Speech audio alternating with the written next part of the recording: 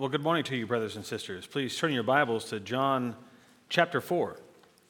I would have you know, on this day in history, 208 years ago, November 12, 1815, Elizabeth Cady was born into this world to a family of means. Her father was a member of Congress and would later become a Supreme Court justice. Elizabeth would abandon the faith of her father in search of justice for women. She married Henry Stanton, and Elizabeth Cady Stanton's mission in life became women's suffrage. She wanted to end all of society's suffering for women, as women were oppressed under the tyranny of men.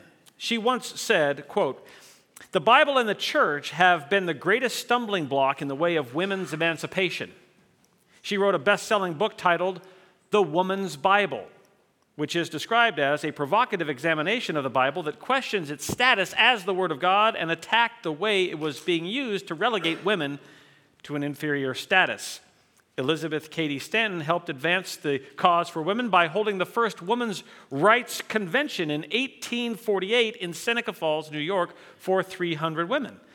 At the conference there, she was writing and proclaiming to these women the Seneca Declaration, in which she said, "We hold these truths to be self-evident, that all men and women are created equal, that they are endowed by their Creator with certain inalienable rights." And so I ask you the question this morning, was Elizabeth Cady Stanton right? Did she help ascribe to women their greatest value? Is a woman's worth found in securing her rights, voting rights, working rights, income rights, reproductive rights? Did our Creator design us to fight for our rights? Did Elizabeth Cady Stanton end women's suffrage? No, she didn't. Women's suffrage ends, friends, in the emancipation of the soul from slavery to sin, which was secured by Jesus on the cross. By bailing on the Bible, Elizabeth Cady Stanton actually further enslaved women, the very ones that she was trying to free. You're in John chapter 4, where the Apostle John presents the emancipation and end of suffrage for a seedy Samaritan woman by the grace of Jesus' living water delivery to her soul. Her emancipation came with one new supreme right. Her new supreme right was that she would be able to be called for the rest of her life and all of eternity a child of God, one who knew her Messiah personally. The Bible alone ascribes the greatest value to women who are made in God's image and likeness. Since creation, men and women have misused and abused the words of Scripture to seek the enslavement of women and others, but it is only the Word of God that legitimately sets women, men, children free. In fact, there is no greater women's suffrage movement that happens in all of history than that which is promised by God beginning at Genesis 3:15 and secured by Jesus on the cross in John 19:30. Emancipation from sin is the need of the soul of every man and woman, and in Christ alone, men and women are set free from slavery to sin. And this is what you have in John chapter 4. Before we share the glory of Jesus' salvation and emancipation of the seedy Samaritan woman for a fifth week in a row, allow me to remind you, this is a premeditated salvation appointment. Jesus' work in Jerusalem was done. His next stop of great significance was lunch at Jacob's well in Samaria with a Samaritan woman, where Jesus would feast on the spiritual food of his Father, who purposed in eternity past that this woman must be saved at this time. Jesus is a Savior. No one can stop his premeditated, predestined salvation, regardless of how sinful and rebellious someone may be. Jesus' salvation is partial. It's partial. It goes to God's elect, predestined children who were chosen for salvation before the foundation of the world, whose names are written in the book of life. And Jesus' salvation is perfectly impartial. None are saved because they deserve it. Not one is saved because they deserve it. In fact, you have to be saved because you're undeserving. You can't save yourself. We see the Samaritan woman In her, we see that Jesus must overcome her ignorance, hostility, immorality, and failed theology to bring her to the place of worship in spirit and truth. And she is not the only one premeditated by Jesus for salvation on this day. There is a considerable spiritual harvest which will result from Jesus' intentionality, love, and care directed at this woman, who will be the headline salvation of a Salvation Samaritan weekend. At age 80, the Apostle John is rejoicing as he writes the gospel account of Jesus' life, especially in John 4, when he recalls the living water delivery made by Jesus to this woman in Samaria in AD 30, in contrast with the salvation that didn't come to Nicodemus in Jerusalem just a few weeks earlier. I told you for a couple of weeks now that in John chapter 4, John describes Jesus tilling soil for a spiritual harvest in Samaria. John reports in John 4 8 aspects of spiritual cultivation that prove Jesus' great care in saving lost souls. It's in our text today. John presents 8 reflections of Jesus' spiritual soil tilling, which resulted in significant spiritual fruit, even a massive spiritual harvest. The first of 8 reflections of Jesus' spiritual soil tilling is number 1 in your notes, Jesus' timely coming. This is the first of 8 reflections of Jesus' spiritual soil tilling. We see it in verses 1 through 6, Jesus' timely coming. Jesus arrives in Samaria right on time. Jesus pre-planned to save this woman's soul, and he was not late for this appointment, which is the case with every spiritual second birth. No amount of ethnic hatred or hostility could prevent this divine encounter, which John recalls by saying in John 4:1, therefore, when Jesus knew that the Pharisees had heard that Jesus was making and baptizing more disciples than John, although Jesus himself was not baptizing, but his disciples were, at that time, he left Judea and went away again into Galilee to the north. And he must needs pass through Samaria. So he came to a city of Samaria called Sychar, near the field that Jacob gave to his son Joseph. And Jacob's well was there. So Jesus, being wearied, because he's human, from his journey, was sitting thus by the well, and it was noon, the 6th hour. This is a lunchtime appointment where Jesus doesn't require physical food because he will be feasting on the spiritual food of living water delivery, even salvation purposed for this woman's soul. The Father had appointed the salvation of the Samaritan woman, and she will herself arrive at the well right on time. However, her salvation won't happen until after she's proven to be a total spiritual failure. We find that she's a total spiritual failure because Jesus handcrafted spiritual tests of her character for her, which brings us to the second of 8 reflections of Jesus' spiritual soil tilling, the tests of character seen in verses 7 through 20. Tests of character in 7 through 20, the second of 8 reflections of John. Jesus spiritually tested the content of the Samaritan woman's character on the points of submission, humility, spiritual thirst, honesty, and morality. We see these spiritual character test by Jesus of the Samaritan woman as we continue reading in verse 7. A woman of Samaria came to draw water. Jesus said to her, "Give me a drink," a test of submission. For his disciples had gone away into the city to buy food. Therefore the Samaritan woman said to him, "How do you, sir, being a Jew, ask for a drink from me, being a Samaritan woman? For Jews have no dealings with Samaritans." Jesus answered and said to her, "If you knew the gift of God, and who it is who says to you, 'Give me a drink,' you would have asked him, and he would have given you living water." It's a test of humility. She said to him, "Sir, you have nothing with which to draw, and the well is deep. Where then do you get that living water? Are you greater than our father Jacob, who gave us this well and drank of it himself and his sons and his cattle?" Jesus answered and said to her, "Everyone who drinks of this water will thirst again. But whoever drinks of the water that I will give him will never thirst ever. But the water that I will give him will become in him a well of water springing up to eternal life." That's the test of spiritual thirst. The woman said to him, "Well, sir, give me this water so that I will not be thirsty nor come back here to draw." He said to her, "Go, call your husband and come back here." It's a test of honesty. The woman answered and said, "I have no husband." Jesus said to her, "You have correctly said, 'I have no husband,' for you have had 5 husbands, and the one you have now is not your husband. This you have said truly, the test of morality." The woman said to him, "Sir, I see that you are a prophet. Our fathers worshipped on this mountain, and you people say that in Jerusalem is the place that men ought to worship."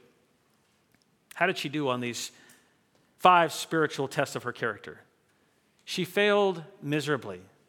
We see in her responses that she's argumentative, hostile, offensive, accusatory, condescending, and rude. She's focused explicitly on the physical world because that's all that matters to her. She's open to the idea of living water, but only in so much as she reaps the spiritual, the physical benefits of Jesus living water, the physical benefit of ending thirst, and the physical benefit of ending travel to Jacob's well, because she would love to avoid the scorn and the shame that comes from the other women because of her many sexual sins.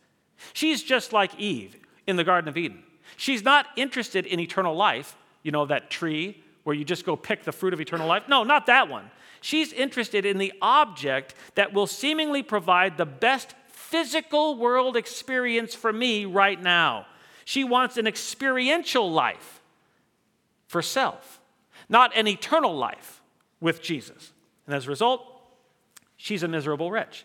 She totally bombs Jesus' 5 tests of spiritual character. She's caught, exposed, embarrassed, overwhelmed by Jesus' picture-perfect insights into her private, sexually promiscuous life. Instead of humility and confession and repentance coming out of her, she wants to take the bonus portion of Jesus' test, the test of theology, which requires a sampling of her greatest theological prowess. So she offers it. She serves up her theological sampling as a metaphorical shove in Jesus' chest, you could say, as if to tell him, "Back up, Mr. Prophet Man. Get out of my personal life and my personal business." However, Jesus will not allow this conversation to end without the 3rd of 8 reflections of Jesus' spiritual soil tilling in Samaria. He's going to till the soil with theological correction. Number 3 in your notes, theological correction, verses 21 through 24, where Jesus preaches a mini 2-point sermon on worship, which is aimed at correcting her failed worship and teaching her the content of true worship. True worshipers worship God in spirit and truth. This is Jesus' theological correction for her, which is intended to till the fallow, fornication, weed-filled field of her life. And we read Jesus' mini sermon of theological correction in verse 21. Jesus said to her, "Woman, believe me. An hour is coming when neither in this mountain nor in Jerusalem will you worship the Father. You worship what you do not know. We worship what we know, for salvation is from the Jews. But an hour is coming, and now is, when the true worshipers will worship the Father in spirit and truth. For such people the Father seeks to be his worshipers. God is spirit, and those who worship must worship him in spirit and truth." God requires worship, friends, in location and content. Not physical location, be that Jerusalem or Mount Gerizim. True worshipers worship in the location of their spirit, their inner man, their heart, their soul. True worshipers don't worship in lies and schemes, the cunning, crafty errors of men. True worship requires the right content of worship. The right content of worship is truth. Truth is a person whose name is Jesus. There we go. Isn't this glorious?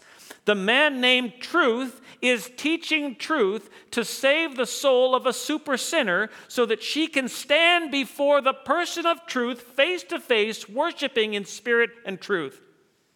Imagine the grace of a Savior so good. After Jesus gives this glorious grace and grand theological correction, the Samaritan woman is aggravated to the maximum.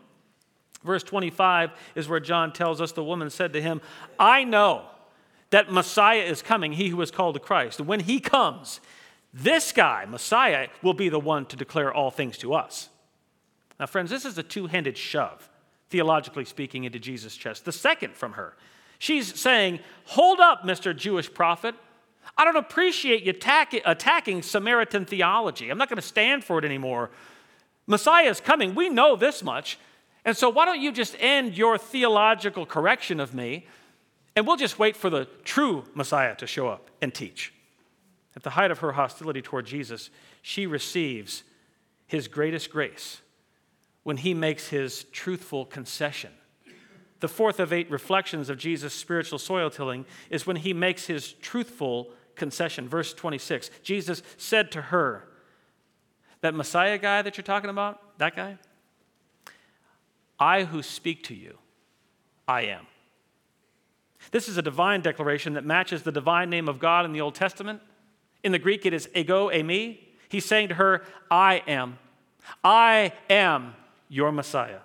I am Yahweh. I am God. This is grace. To choose to make this revelation to a person, to choose to make this revelation to a woman, of all people, why this woman? Why does she receive such grace? This wasn't for the disciples. They didn't hear this. This wasn't given to Nicodemus. He didn't hear this. The answer is this, friends. Jesus loves her. Jesus loves this woman. He has loved her from eternity past. Her name is in the book.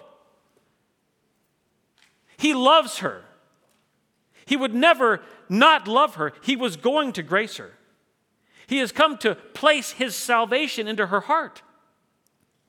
When she was seeking love in the arms of 6 men over the course of the last 20 years or so, you might say, he was jealous for her and intent on saving her soul on this day, in this fashion, with this conversation, and he did just that. He saved her soul. He saved her eternally. He crushed her soul under the weight of his claim of deity and his living water delivery.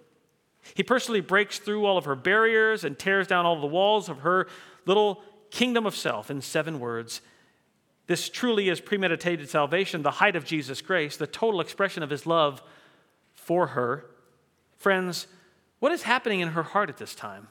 What is happening with all of her bad theology? What is happening to her sin and shame and guilt and pain? It seems as though all the wickedness in her life is just melting away. You could almost say that the living water is washing and cleansing and flushing all the filth out. What is the effect of Jesus' living water delivery? There's a boldness and a confidence that comes over her, as we'll see.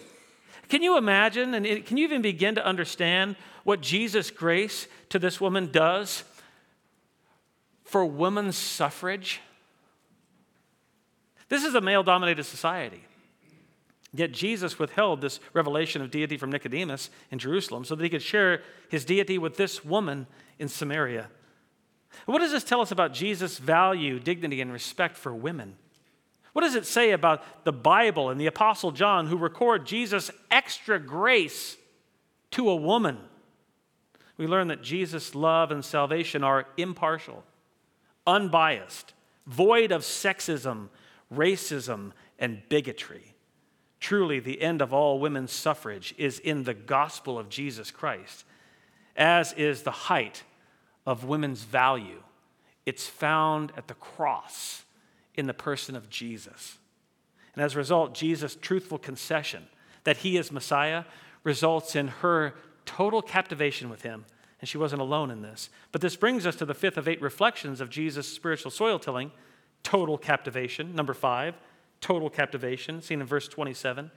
There are 3 instances of total captivation in the text, which we read at verse 27. At this point, specifically at this point, not earlier and not later, at this very moment, designed by God, that's when Jesus' disciples came. And they marveled that he was speaking with a woman, yet no one said, "What do you seek?" or "Why are you speaking with her?" And so the woman left her water jar and went into the city and said to the men, "Come, see a man who told me all the things that I have done. Is this not the Christ?" They went out of the city and they were coming to him. The disciples are captivated. The men of Sychar are captivated with Jesus and they're coming to him. The Samaritan woman is captivated with Jesus. She left her empty water pot in front of him and ran on home. She came to Jacob's well, friends, with 2 empty vessels, her water pot and her soul. One remained empty at the feet of Jesus.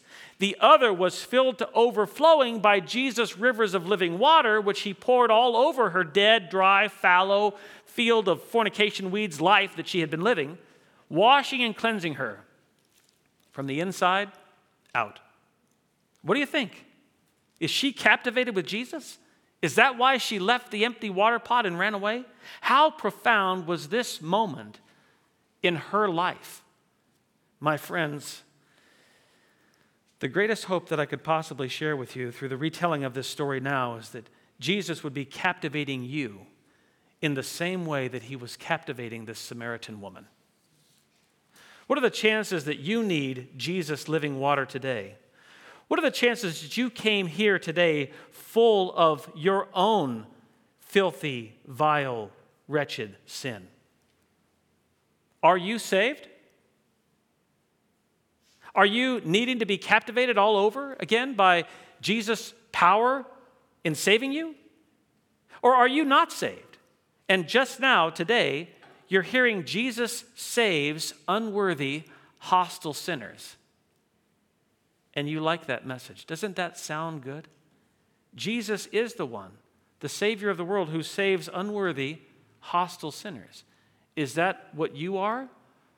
It's amazing that he would choose to draw you in here today, but that's exactly what he does in giving salvation as the Savior of the world. He wants to crush hearts of stone, and he wants to breathe into you eternal life and give you rivers of living water. Either way, whether saved or unsaved, I pray that you are captivated with Jesus, just like the men of Sychar and the Samaritan woman and the disciples, who prove, the disciples do, from time to time, that they are sinners just like the rest of us. For instance, they're captivated with Jesus, that he is speaking to a Samaritan woman, and for a moment they hold their tongues and they don't ask any questions, the questions that are on their mind, and for that we say, good job, guys, way to hold your tongues. But what happens next proves that their captivation with Jesus fades. It fades away. Like all of us. Our captivation with Jesus fades. We get caught up in physical world concerns. And that's what goes on next in the text. Physical world concerns dominate these men.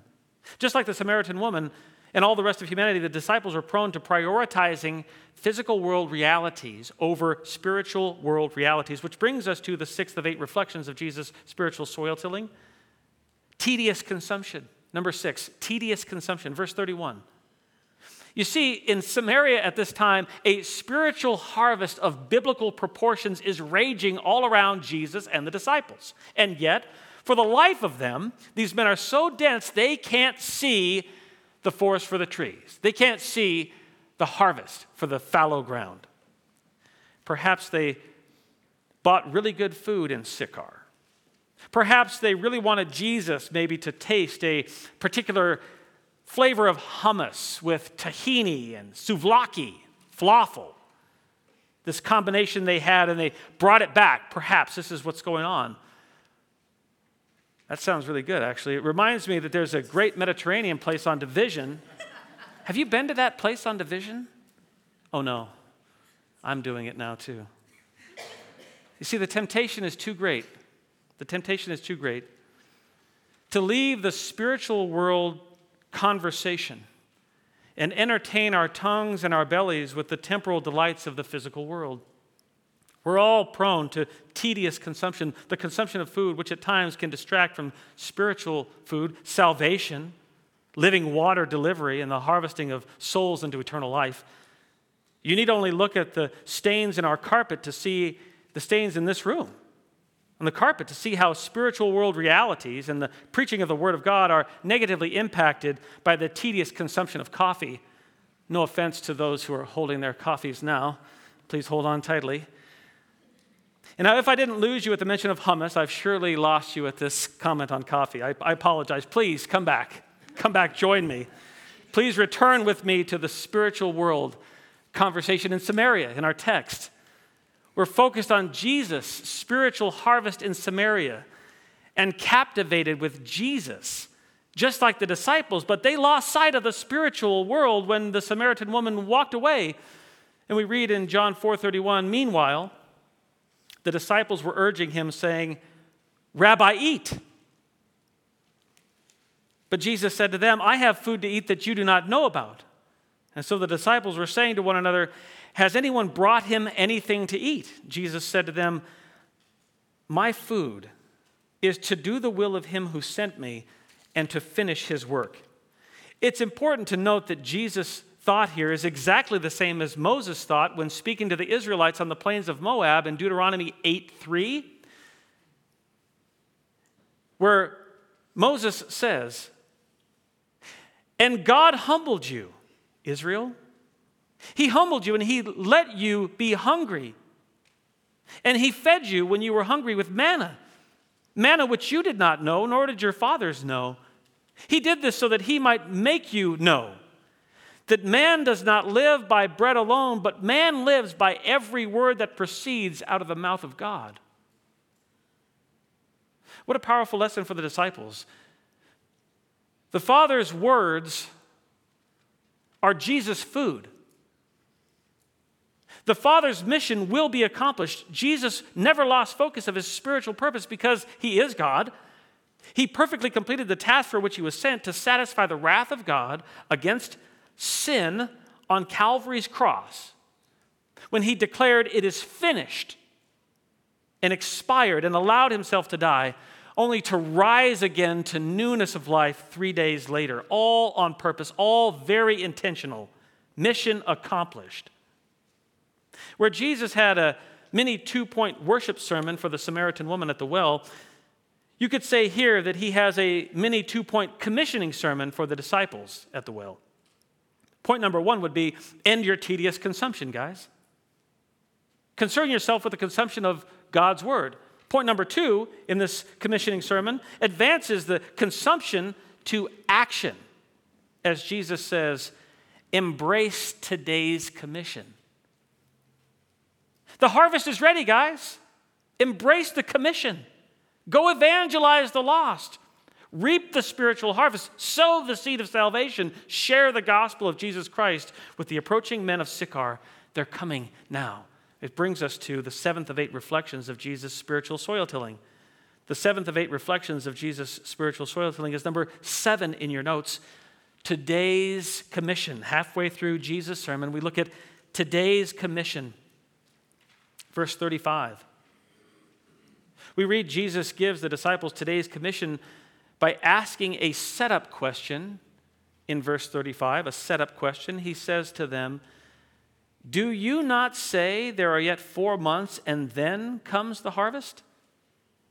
Some folks consider this a proverbial statement, a truism, an axiom by which to live, that is a well-established fact, that after sowing you must wait 4 months to reap the reward of your labor.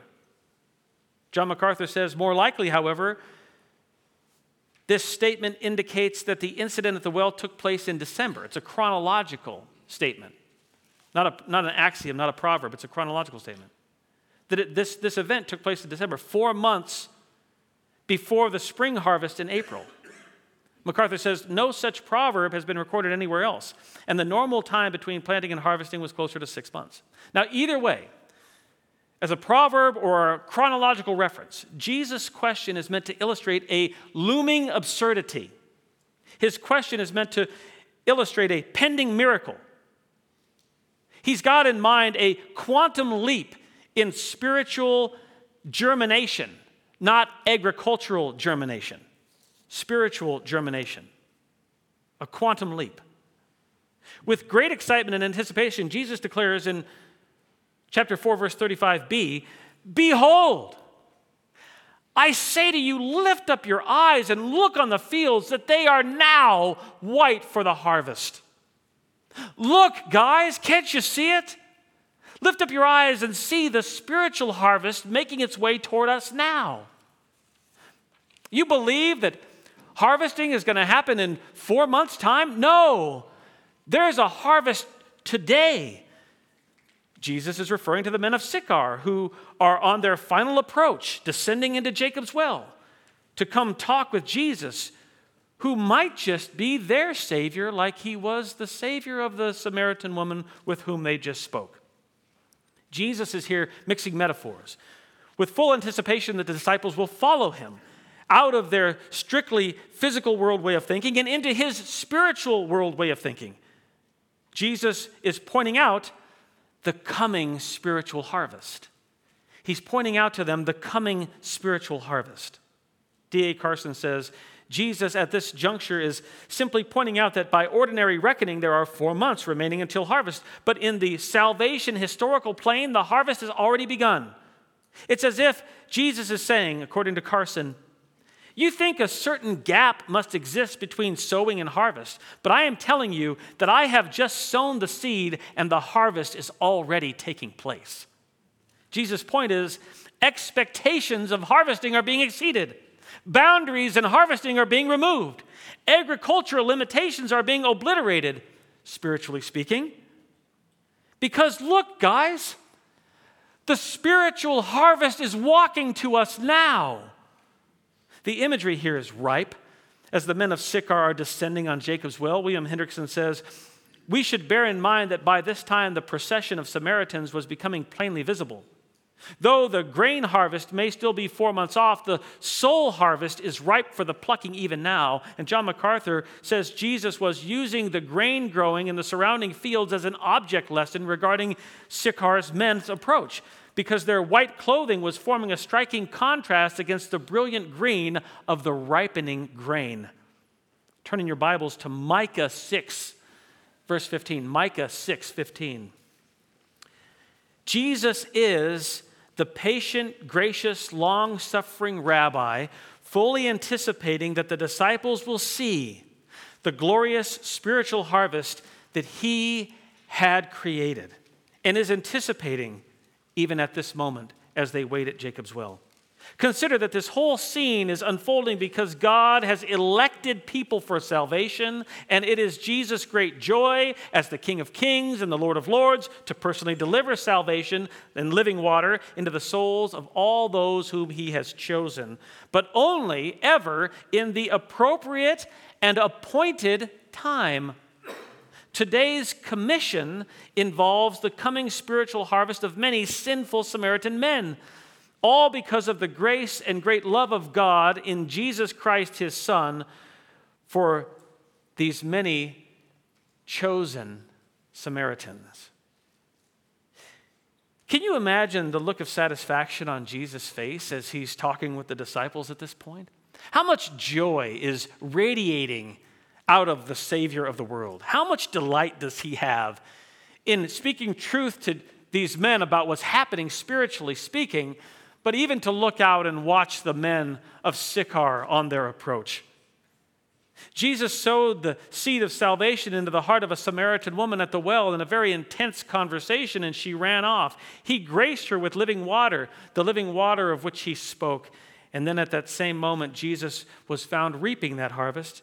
And from that time, that Samaritan woman began sowing the seed of salvation into the hearts of men, of the men of Sychar, who are now approaching Jesus and the disciples. Significant spiritual work had been done by her, by the Samaritan woman's testimony, but also by the Holy Spirit, who was stirring them on, drawing them to come find out. And now it was time to reap the harvest. And so this agricultural metaphor of harvesting is being stretched to the maximum because of the same day cycle of spiritual sowing and reaping that Jesus is presenting, and Jesus is even delighting in.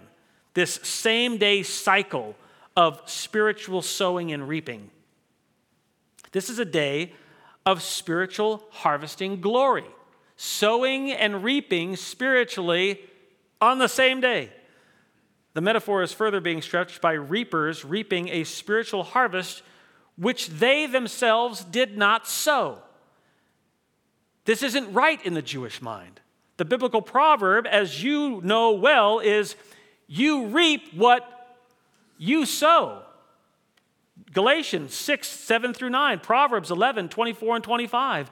Further, Peter and the other disciples came from Galilee, where they were themselves fishermen. And they know well, you eat what you catch. And so the stretching of this agricultural metaphor into the spiritual harvest of souls needs further explanation. You're in Micah 6:15. where Yahweh is declaring his condemnation and judgment and punishment of Israel. And the punishment includes this in Micah 6:15, where Yahweh says, "You will sow, but you will not reap. You will tread the olive, but will not anoint yourself with its oil. You will tread the grapes, as it were, but you will not drink the wine." The reward of sowing is reaping the harvest. That's the reward of sowing, is reaping. Yahweh's punishment for Israel is no reaping after you've done the work of sowing. It's punishment, friends, to not receive the fruit of your labor. That's the basic physical world Old Testament principle. If you sow, you should reap. Punishment says you don't get to reap after you've sown. But then we have Amos 9:13. Turn to Amos 9:13, about 9 pages to the left in your Bible, Amos 9:13. At the end of the book of Amos, we run into great promises of God for the restoration of Israel. Yahweh issues great promises of Israel being rebuilt in that day. One great promise is made in agricultural terms, and it's a promise that boggles the mind. Yahweh promises a season of fruitfulness so vast that the traditional understanding of sowing, then reaping, then harvest becomes blurred by continual sowing and reaping and harvesting. We read in Amos 9:13, "Behold, days are coming, declares Yahweh, when the plowman, sower, will overtake the reaper, and the treader of grapes, reaper, will overtake him who sows seed. When the mountains will drip sweet wine, and all the hills will melt." Friends, this is the grace of God for Israel. He has glory days planned for her when reaping and sowing are simultaneous. Where once Israel was physically punished by Yahweh and she lost the reward of the harvest of all of her sowing, so too and greater still will come a day when grace and blessing will abound and are coming in harvesting glory days, when sowing and reaping will never stop.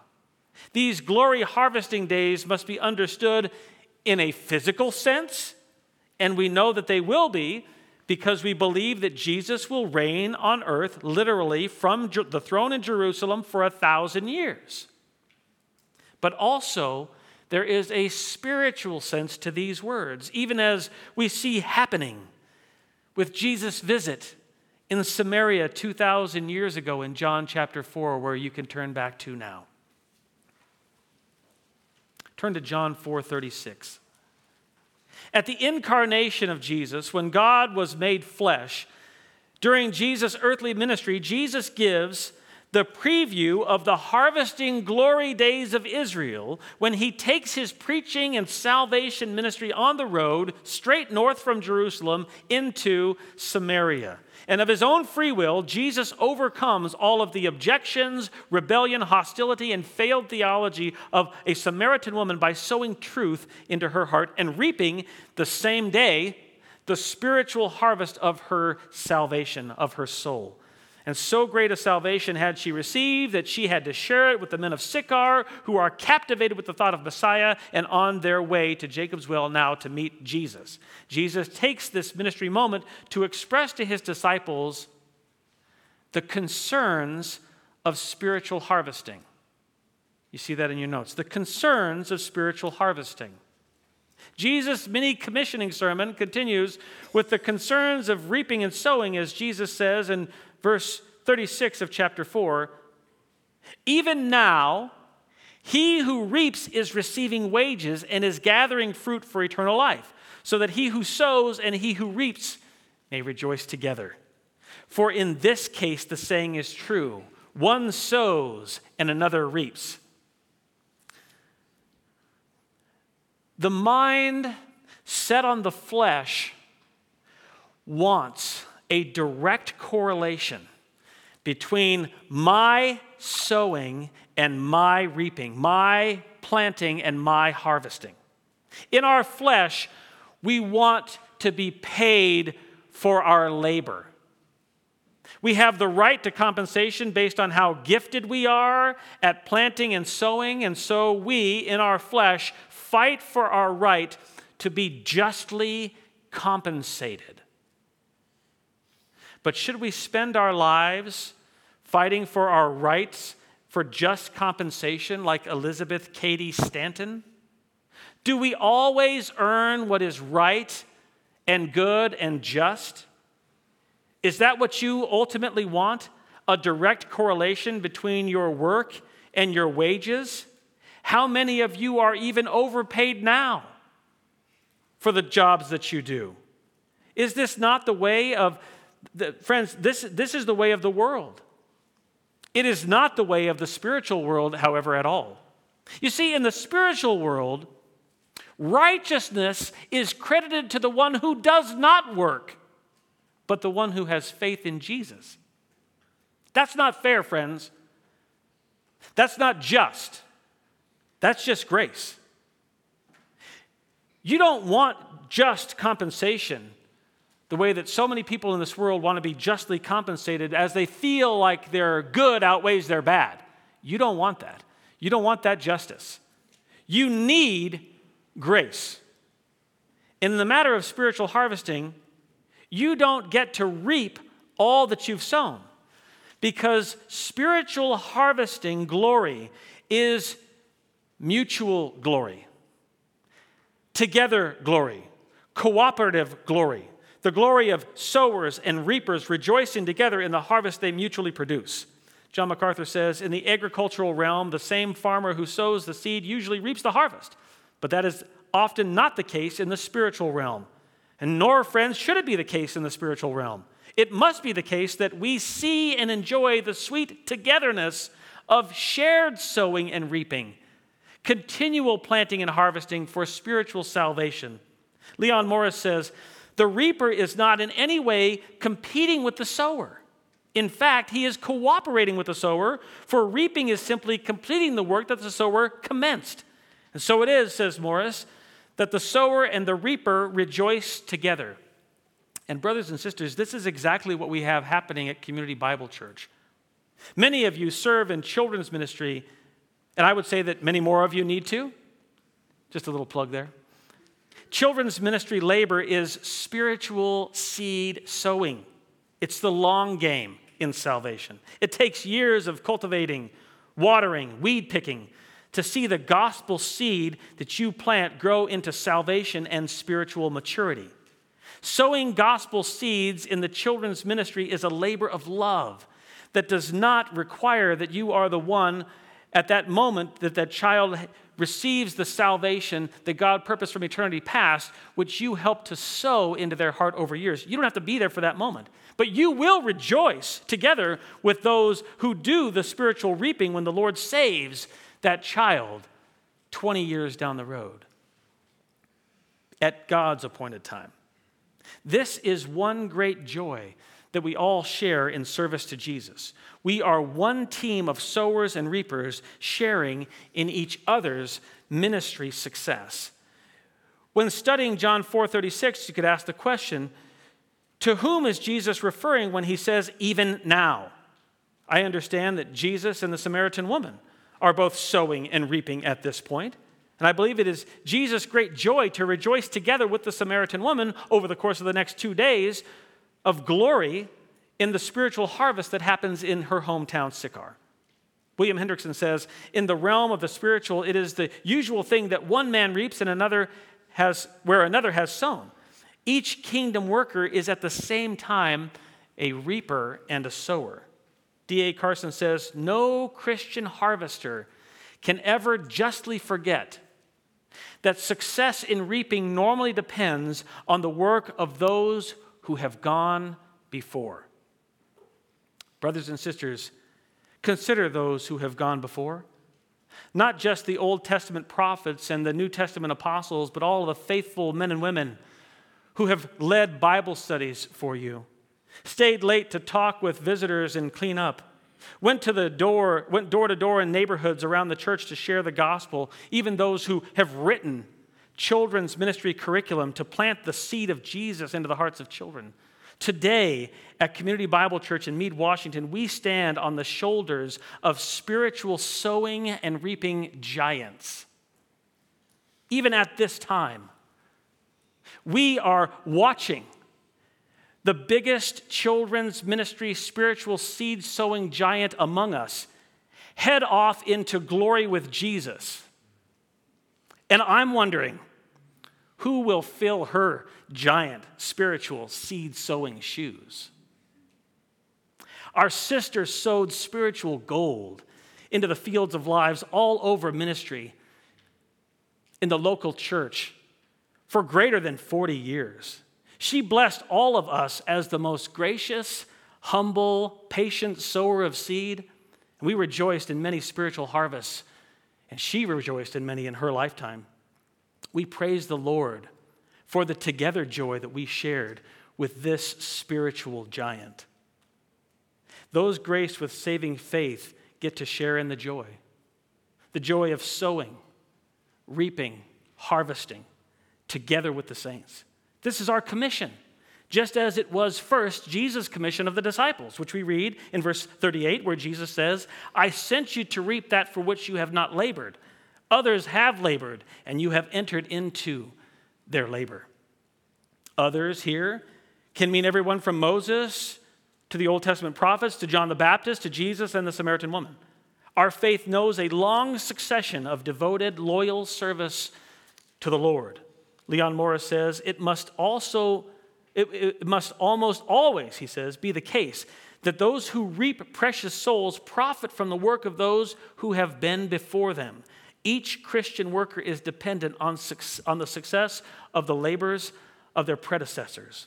He says, however, if the saying refers only to the contemporary scene, the others in this verse would be Jesus and the woman. Either way, friends, the point seems pretty clear. The disciples are being told, engage. Engage. Spiritually engage and join the spiritual harvest that you did not start. Go and be found reaping what you did not sow. This is their spiritual service of worship to Jesus. They've been given orders into the spiritual battlefield. Jesus personally gives his men the commission for spiritual harvesting. The commission for spiritual harvesting. You see that in your notes. The spiritual battlefield is set. But again, I might be mixing metaphors too much, so I'll get back to the agricultural one. The spiritual field of Samaria is white for the harvest. The reapers have their reaping orders. Now all we need is the right amount of time on the clock for the fullness of this great spiritual Samaritan salvation harvest, which brings us to the 8th of 8 reflections of Jesus' spiritual soil tilling. The 8th of 8 reflections of Jesus' spiritual soil tilling. Number 8, two-day confession. Two-day confession, verse 39. By the 4th chapter of John's gospel, we've picked up on several of his recurring themes, especially the fact that John wants his audience to know that Jesus is God. John states his purpose for writing John in John 20, verse 31, where he says, but these signs have been written so that you may believe that Jesus is the Christ, the Son of God, and that believing you may have life in his name. In order to stress that point, that Jesus is God, John effectively utilizes the testimony and confessions of saved men and women.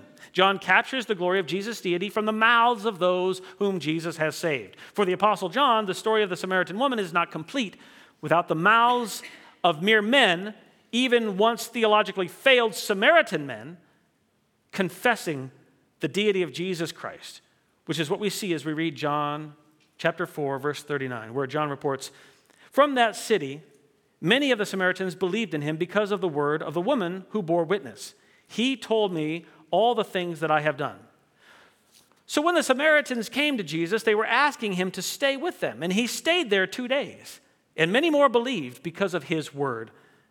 And they were saying to the woman, "It is no longer because of what you said that we believe, for we have heard for ourselves and know that this one is truly the Savior of the world." This is the confession the Apostle John wanted to share in this story. The bus is driven to this grand conclusion, this pinnacle moment, this pinnacle confession, the Savior of the world confession, coming out of the mouths of Samaritan men. What a glorious harvest. These men were introduced to the Savior of the world by a Samaritan woman. What a glorious harvest we've come to. James Boyce says this miniature revival, is what he calls it, in Samaria, is then rounded off with the concluding testimony of these new believers concerning Jesus. These new believers called him the Savior of the world. Brothers and sisters, the text seems to indicate that we've got two mini revivals in Samaria, or two mini spiritual harvests, you could say. But we must ask, what is the source of the spiritual harvest, these mini revivals? From where does this spiritual harvest grow up? Where did it come from? What spiritual food was feeding all of this spiritual fruit? What food? What food? Deuteronomy 8:3, the Word of God. Let's see it. We see first, we see the harvest of her words.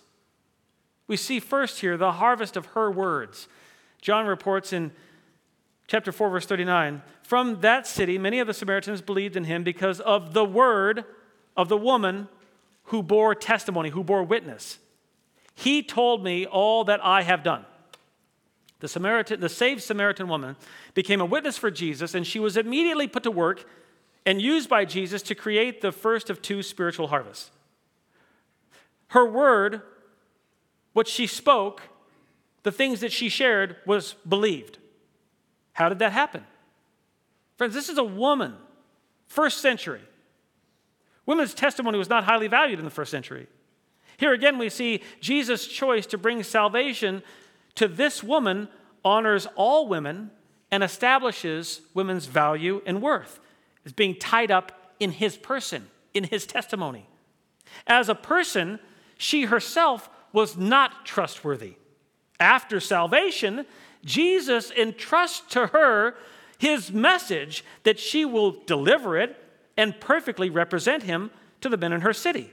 Her credibility is tied to her salvation in Jesus. Her identity and value are fixed in him. Ladies, this is so important for you to hear. Her witness of Jesus was the source of her credibility, believability, and spiritual emancipation from her slavery to sin. That she knew the content of the character of Jesus and that she delivered it. This is where her identity came from. What made her believable? Her testimony, her words, the content of her message. Interestingly, John says the content of her message was the Logos, the Word. Do you see it in your Bible? The Word. The Greek construction of John 4:39 says very literally, they believed through the Logos of the woman testifying. Oddly enough, several of your Bibles don't capture the content of what she was sharing. The ESV doesn't do it. The NIV doesn't do it. Even the King James has a little flip in there. She was speaking of the Logos. She was speaking the Word. The Word was the content of her testimony. Logos, the Word, is an important word in the Gospel of John, especially when you just go back to the opening verse, chapter 1, verse 1. In the beginning was the Word. The Word was with God, and the Word was God. John is making a point here in John 4:39 about the content of her message. She was giving testimony about the Logos, the Word, Jesus. John MacArthur says, surely we can assume that she gave the details of his supernatural knowledge, not just this summary comment that was reported. Edward Klink says, it is hard not to see the use of this particular term in light of the prologue in John's gospel, making emphatic that the message of the woman was entirely centered on the definitive word, the person of the Lord Jesus Christ. Now, what a joy for her to shamelessly share with the men in her hometown who know the depths of her depravity and have thought so poorly of her for so long, for her to now share with them Jesus, that he knows her personally. And she has come to know a whole lot about him. But you know what? Don't take my word for it. Go see for yourself. Go get the answers to the questions yourself.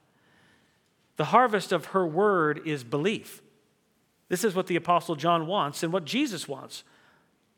Belief in Jesus. All this belief in Samaria means we have a mini revival number one, which then launches mini revival number two, as we now have a flock of men heading out of Sychar to Jacob's Well to talk with Jesus. These believing Samaritan men are interested. They're eager. They're willing to ask for a favor. Would you please stay? They're willing to show hospitality to a stranger. They're unhindered by ethnic hatred or bigotry toward Jews. Their disposition at this point of the story is remarkable.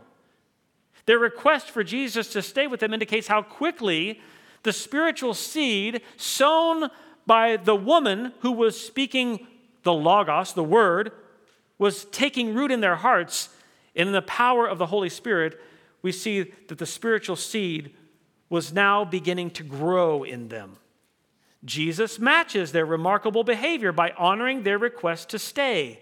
His willingness demonstrates his love, his desire, his timely coming, and great concern to seek and to save that which is lost. He loves these Samaritans, not because they are lovely or lovable, but because he has always chosen to love these ones specifically who will believe because of God's predetermination from eternity past to save them. And so he gives them 2 days of his personal time to invest in them. What incredible grace. Really makes me wonder how often in the craziness of our busy lives and our busy schedules, racing over here to this event and racing over there to that event, would you find it to be the case that you would just stop for 2 days to harvest spiritual food?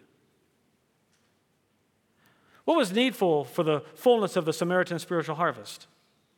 What was the spiritual fruit of these 2 days? What happened in this time? Second, we see the harvest of his words. We saw the harvest of her words and the fruit that it produced. But we see second in the text, we see the harvest of his words. As John reports in verse 41, and many more believed because of his word. What Greek word do you think that is? Just take a guess. That's logos, the same as her word. That's the same word. Same word. This is the second spiritual harvest. Jesus and the Samaritan woman had sown, and Jesus and the Samaritan woman, and now the disciples, will all reap a great spiritual harvest in Samaria together. We're not given exact numbers, but many more believers is not a modest amount of salvation going on in Jesus' grace at this time. This was significant. The saved Samaritan woman's testimony headlined a massive spiritual harvest. Many in Sychar believed in Jesus.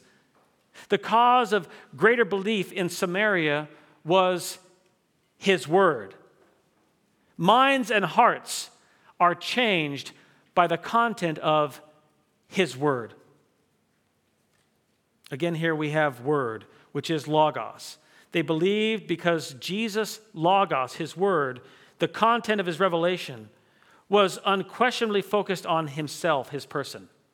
Logos can be a very general term for words and sayings. No question about it. It's used over 1,200 times in the New Testament, logos. But it's just impossible to believe that in this context that logos means general conversational sayings. What do we know Jesus was sharing for 2 days? We know that he was sharing the glory of his deity. He was sharing his person, that he is the Word of God, God's unique Son, We know this was the content of Jesus' revelation to them because of the harvest of their confession. John reports in verse 42, "And they were saying to the woman, 'It is no longer because of what you said that we believe, for we have heard for ourselves and know that this one is truly the Savior of the world.'" In no way are these believers demeaning the word of the woman who testified about Jesus. After all, the content she shared about Jesus was perfectly true, extremely helpful, appropriate, necessary, sincere, humble, and it was well received. Their confession simply highlights the need for all believers to hear from Jesus personally, to know him as Savior, Redeemer, friend. His words have force and power unlike any other man who ever lived because he is God, which is why you today need to be found reading your Bible, which is his word. It speaks of him with the same power and authority. The woman's testimony ended with a question for them to answer. Jesus' testimony answered all of their questions.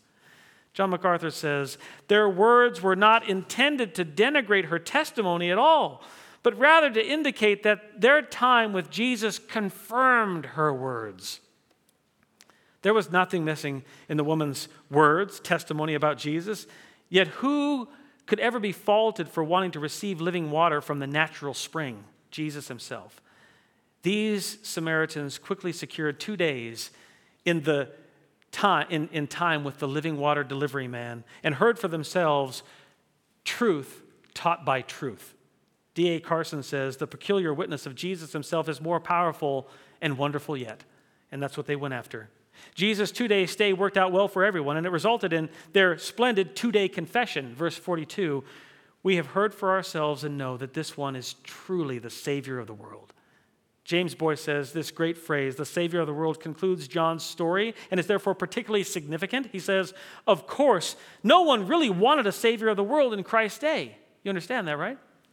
Boyce says the Jews wanted a Savior for Jerusalem, and the Samaritans wanted a Savior for Samaria. And friends, what happens here? Jesus ended the ethnic hatred and religious hostility inside the hearts of these Samaritans. With great clarity, they have come to understand Jesus is the only Savior the world will ever know. Savior of the world does not mean that the Samaritans nor the Apostle John thought that Jesus would sacrifice his life as the Lamb of God to pay the sin debt of every man who ever lived. They didn't believe that. Jesus is not the Savior of those who go to hell. Jesus is the Savior of all those who believe in him through the whole world, regardless of who you are, where you're from, what you've done, what group you belong to. He is impartial in salvation. He'll save anybody. This is the glorious news of the gospel of Jesus Christ. And Savior of the world is a glorious title harvested from the mouths of Samaritan men based on the content of Jesus' words shared with them over 2 days. The Samaritans happily dumped their failed theology to embrace the Savior of the world. Jesus went out of his way to arrive at Jacob's well in Samaria right on time to deliver salvation into the soul of a seedy Samaritan woman who would help save many others also.